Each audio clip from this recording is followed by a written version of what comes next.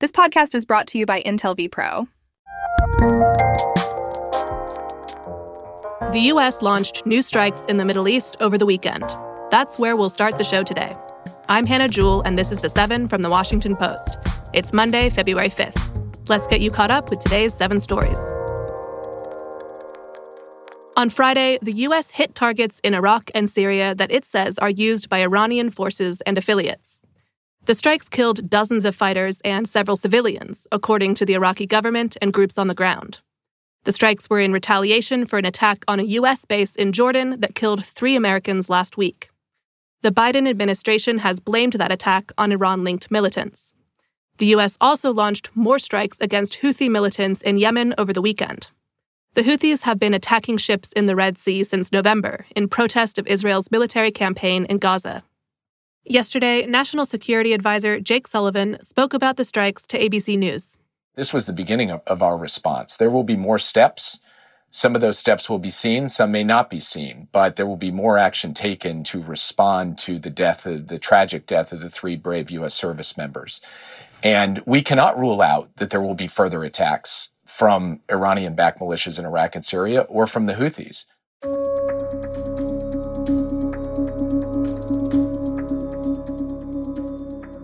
Number 2. Senators released a border security bill that would also provide funding for Ukraine. Yesterday, Senate negotiators announced this bipartisan deal aimed at deterring migrants from crossing the southern border. It would close loopholes in the asylum process and give the president power to effectively shut down the border when attempted crossings are high.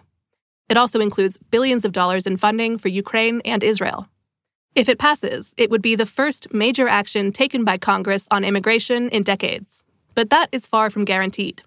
House Speaker Mike Johnson already declared it dead on arrival in the chamber. And former President Donald Trump opposes the deal. He's made the border a core campaign issue.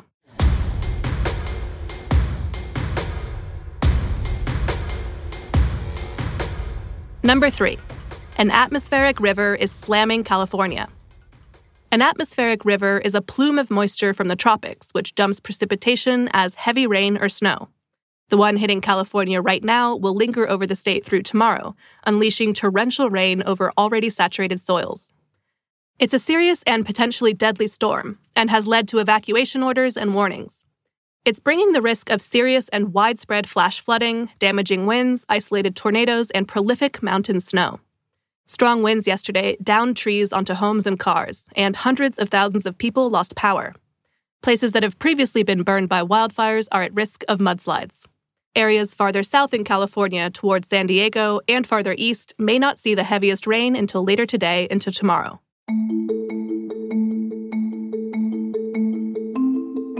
Number 4. Fani Willis admitted to a relationship with a prosecutor in Trump's Georgia case. In a court filing on Friday, the Fulton County District Attorney said she had a personal relationship with a lawyer she picked to lead the election interference investigation. But she denied allegations from Trump's allies that the relationship created a conflict of interest, or that she financially benefited from it. A hearing is set for February 15th, and it may decide the future of the case against Trump. His allies want Willis removed from the case, but Willis has asked for that hearing to be canceled and said her personal life should not be used by Trump to evade justice. Trump and 18 others have been charged over their attempts to reverse his 2020 election loss in Georgia.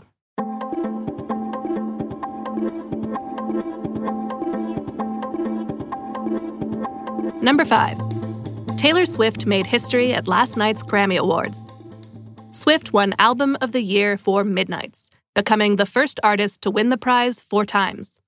Previously, she was tied with Frank Sinatra, Stevie Wonder, and Paul Simon, who have each won it 3 times. And that arguably wasn't even Swift's biggest moment of the night. She used one of her acceptance speeches to tell us about her new album. I want to say thank you to the fans by telling you a secret that I've been keeping from you for the last 2 years, which is that my brand new album comes out April 19th. It's called The Tortured Poets Department. I'm going to go and post the cover right now backstage. Thank you. I love you. Also last night, the legendary singer-songwriter Joni Mitchell gave her first ever performance at the Grammys. And one of the best performances of the night came from Tracy Chapman and Luke Combs, who gave a rousing rendition of Fast Car. You got a fast car. I wanted to get you anywhere. Maybe we make a deal. Maybe together we can get somewhere. Invasive ants are challenging lion populations in Kenya. That's number 6.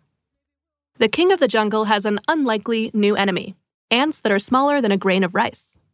Big-headed ants were probably brought to Kenya in the early 2000s by global shipping and international tourism.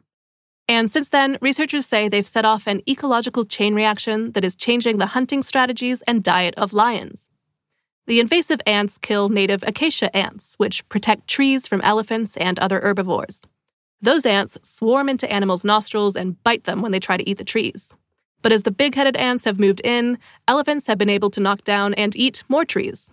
Fewer trees mean lions have less cover to hunt for their primary prey, zebras. A study published last month found that lions are less likely to kill zebras in uncovered areas. Instead, they've been relying on a new food source, African buffalo. While zebras usually run away when they spot lions, buffalo often fight back. So having the cover of trees is less important before the hunt.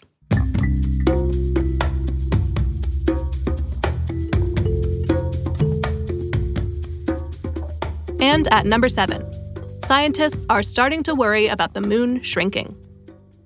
The moon has been shriveling like a raisin for hundreds of millions of years. But now, scientists say that the moon's decreasing circumference is leading to shallow moonquakes. And the reason this may be a problem for humans is because some seismic activity is near the lunar South Pole. And that's where NASA wants to send humans to return to the moon, possibly in 2027. Moonquakes are different from earthquakes in a few key ways. They can last much longer on the moon, sometimes for hours. And because of the moon's weaker gravity, a quake will also feel much stronger than on Earth. So even a moderate amount of shaking could knock you off your feet. The quakes aren't that frequent, so it would be unlikely for one to disrupt a moon landing. Although if you were an astronaut landing on the moon, you definitely wouldn't want to be caught up in a lunar landslide. The real threat could be to longer-term settlements or structures on the moon. Scientists say we need to know more about this seismic activity to make an accurate hazard assessment. And the best way to learn more about the moon is to land on it.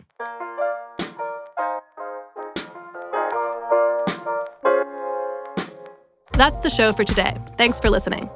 If you like the podcast, a great way to support our work is through a subscription to The Washington Post. Right now, you can get an all-access digital subscription for just $4 every 4 weeks. That gets you unlimited access on the web and in our apps to all of the Post stories, including everything you need to know about the hazards of building a house on the moon. Subscribe to the Post by going to washingtonpost.com/subscribe. I'm Hannah Jewell. I'll meet you back here tomorrow.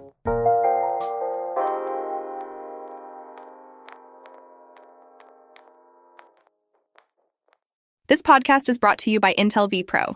AI PCs built for business with Intel Core Ultra processors and Intel vPro are optimized for hundreds of AI apps and tools to boost user productivity, all with AI-powered threat detection. Learn more at intel.com/IT heroes.